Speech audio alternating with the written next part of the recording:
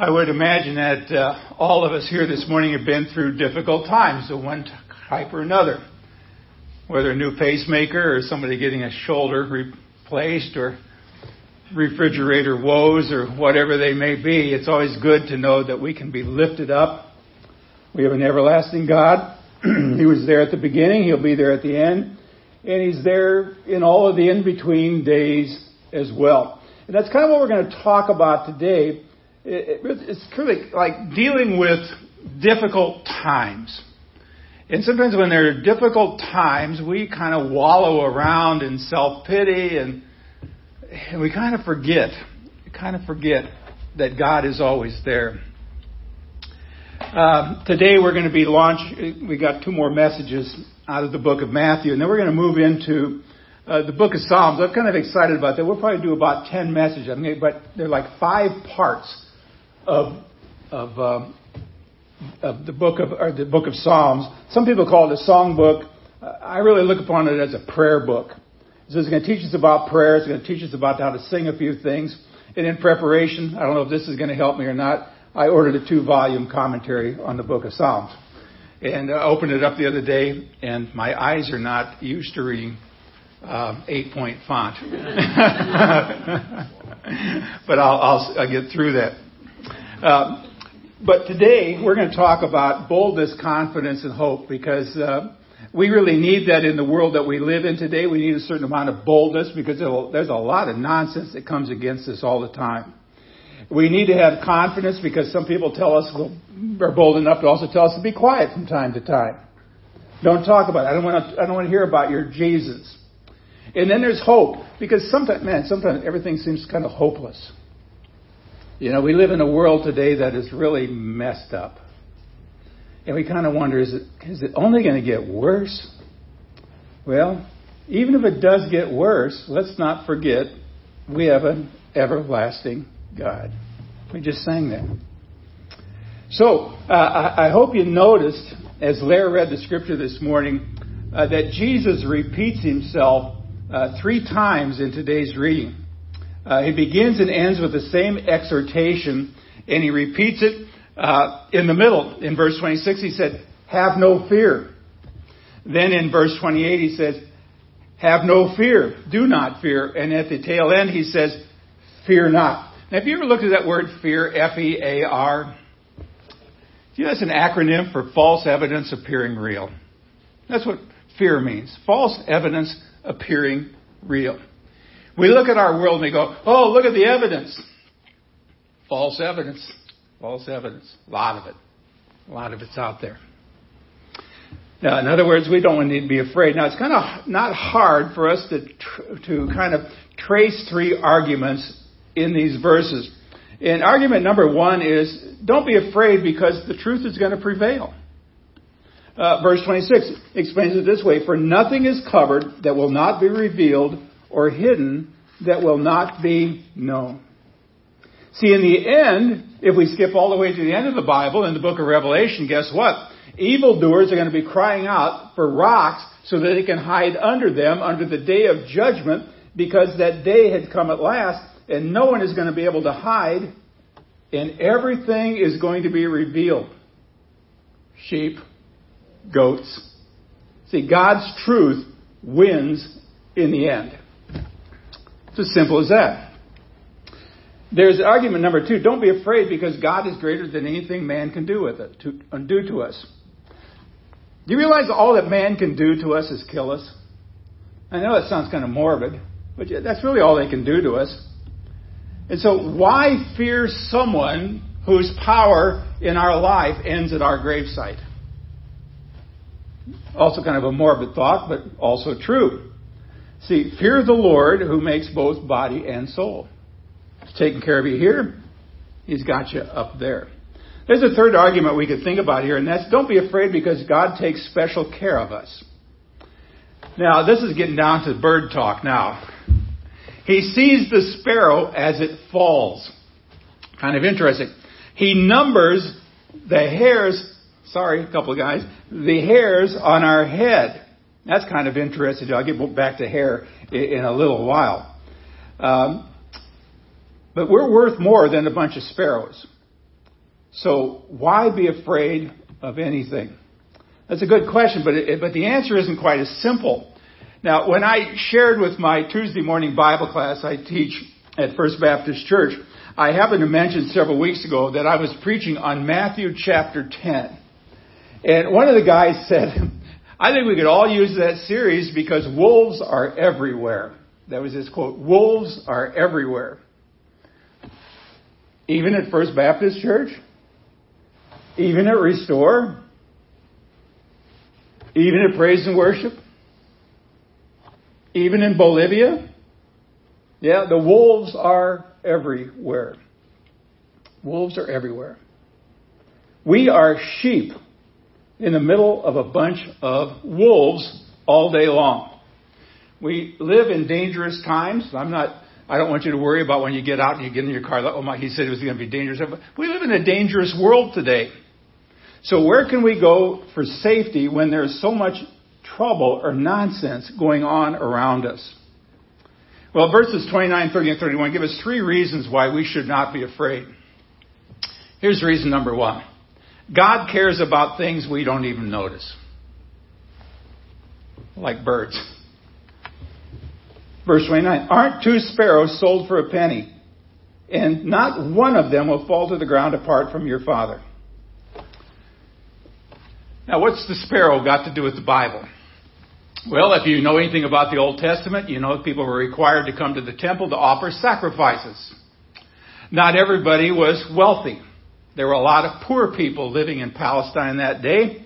And because many people were so poor, the poor could offer sparrows at the temple because they could not afford a lamb or a goat or a bull. In fact, in the days of Jesus, you could buy 2 sparrows for a penny. Not a bad deal. Or a buck would get you a whole bag of birds. You could feed your family sparrow casserole for a dime. Not sure I'd want that. One of our good friends from India, Johnson, told me once that he used to hunt sparrows and then eat them. And I kind of went, he says, hey, they're better than chicken. Well, I don't like chicken to begin with. It's called gag me with a fork right there. Now, like some of you, I always thought that Jesus was saying that God watches the sparrows when they fall. And I think this goes back to this old gospel song I suppose we could have sung today. His eye is on the sparrow, and I know he watches me. But this verse says a whole lot more than that. And not only does God see a sparrow or bird when it falls out of the tree or falls out of the sky or wherever it falls from, but the sparrow, now hear this, the sparrow cannot and will not fall apart from the Father's will. You ever been sitting in a tree, looking at a tree, and all of a sudden the bird just falls right out, dead? Who's behind all that? That bird cannot and will not fall apart from the Father's will. It's not as if the sparrows just kind of randomly fall out of the sky all the time and God goes, I did. No, that's not God's doing that. He knows that. God willed it to fall, and if He didn't, the sparrow would never fall to the ground. That means God cares about stuff that we don't even notice. You know, God is the God of refrigerators, Nance. He's the God of horses who need help. God helps artists, computer jockeys, pharmacists, students, retired folks, Jedis. Wow. It means God cares about stuff we don't even care about sometimes. We don't even notice. And there's 2 implications to this truth. Here's the first one. Sparrows do fall. I mean, they really do. They can come down sooner or later. They fall to the ground. And guess what? Sooner or later, trouble comes to all of us. We're God's little sparrows. Sometimes we fall into this kind of romantic notion that coming to Jesus is going to solve all of our problems. I don't know if you've ever felt that way. If I come to Jesus, probably there's some big pat. Hey, come to Jesus and all your problems will be solved. Not so. sometimes it gets amplified. What happens to the people of this world happens to you and me as well. They get sick, we get sick. They lose jobs, we lose a job. They get ripped off, we get ripped off. Some people come down with cancer. Some people need to have pacemakers. You get one. Some people get cancer. You get cancer. They die. We die. It's the same for everybody unless Jesus comes back first. Here's the second implication. Sparrows fall according to the Father's will. There's a very real sense in which everything in this universe must fit into God's ultimate plan somehow. That means all of you, myself, we fit into God's plan somehow. And see, every falling of a sparrow fits into God's providential oversight. So this applies not only to our pain, it also applies to our suffering. It applies to the losses in life that we experience. It applies to the heartache of watching loved ones die, as we say sometimes, way too soon. Let's go back to a third reason here. Third reason, God cares about the tiniest details of life. And I should put in there your life or my life. Verse 10. A few of us will really enjoy this part. Verse 30. Even the hairs on your head are numbered. Jeff, when was the last time you ever tried to count the hairs on your head? Scientists, believe it, I looked this up. Scientists say the average head has 100,000 strands of hair. They also tell us that 50 of them fall out every day, no matter what. And it varies even by color, as they say. Blondes have an average, they say, of 140,000 strands of hair on their head. Brunettes, 105,000. And redheads have 90,000 strands of hair on their head. Now, while I found that kind of fascinating, it's kind of interesting, it's not something I really think about very often. And when I do, whenever I think about my hair, you know what I think about? I think it's about time to get a haircut. That's about the only time I ever think about my hair. I never go, I wonder how number 437 is doing today. I never think about that. So the meaning's pretty clear. If God cares for things that matter so little, then He probably cares for things that matter a whole lot more.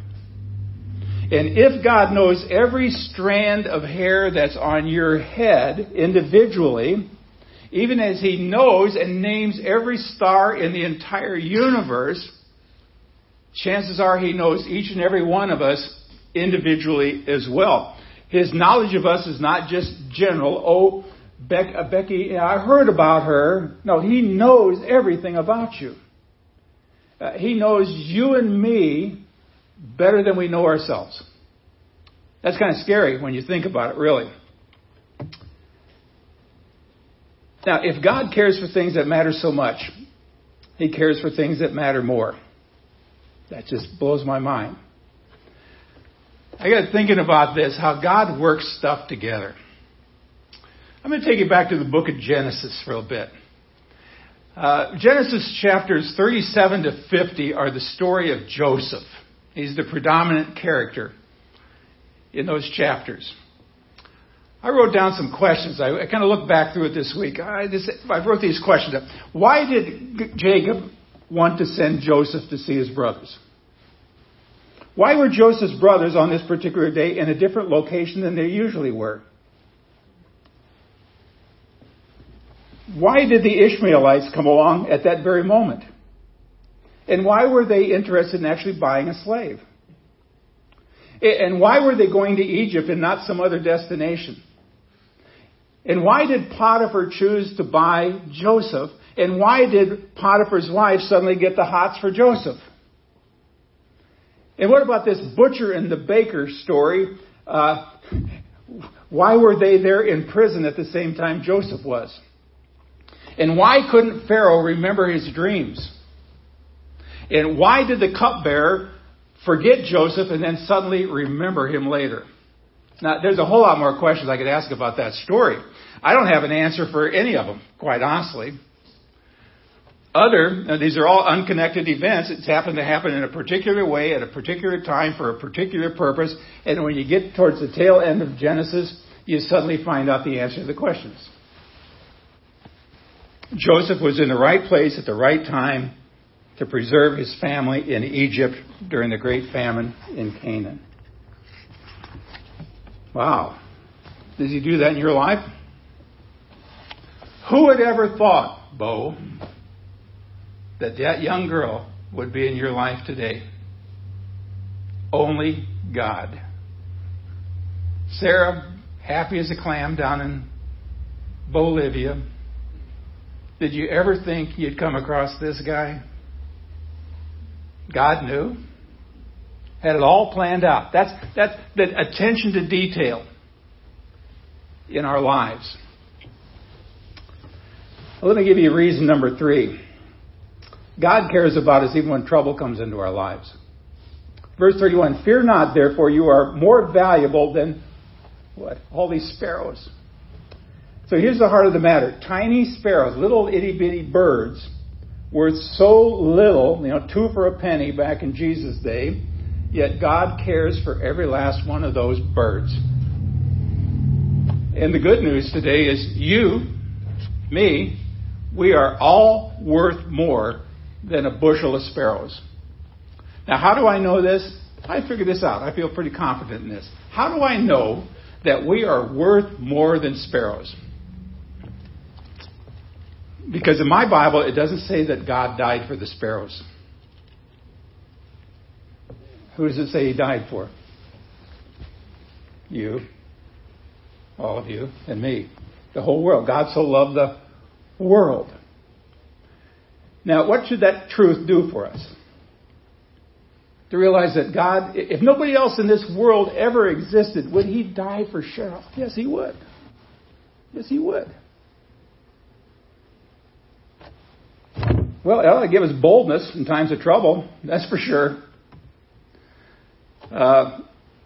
Man, if he only died in this world for Jimmy, it ought to give Jimmy some confidence in times of confusion. And if he only died for Artie, that ought to give her hope in times of sorrow. You could apply that to any one of us. So what's the bottom line in all of this? Well, do you believe everything happens by chance? We must say what the Bible says instead by chance. What does he say? All things, how many things? All things work together as good, as part of God's unfolding plan of redemption. Does that mean he's taken us through a week worth of trauma over stinking refrigerators? Yes, he has.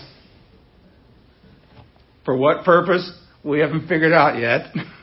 Maybe when the ice comes out of the refrigerator and it's cold, who knows what purpose is behind all this, other than to step back and say, God had this the entire time.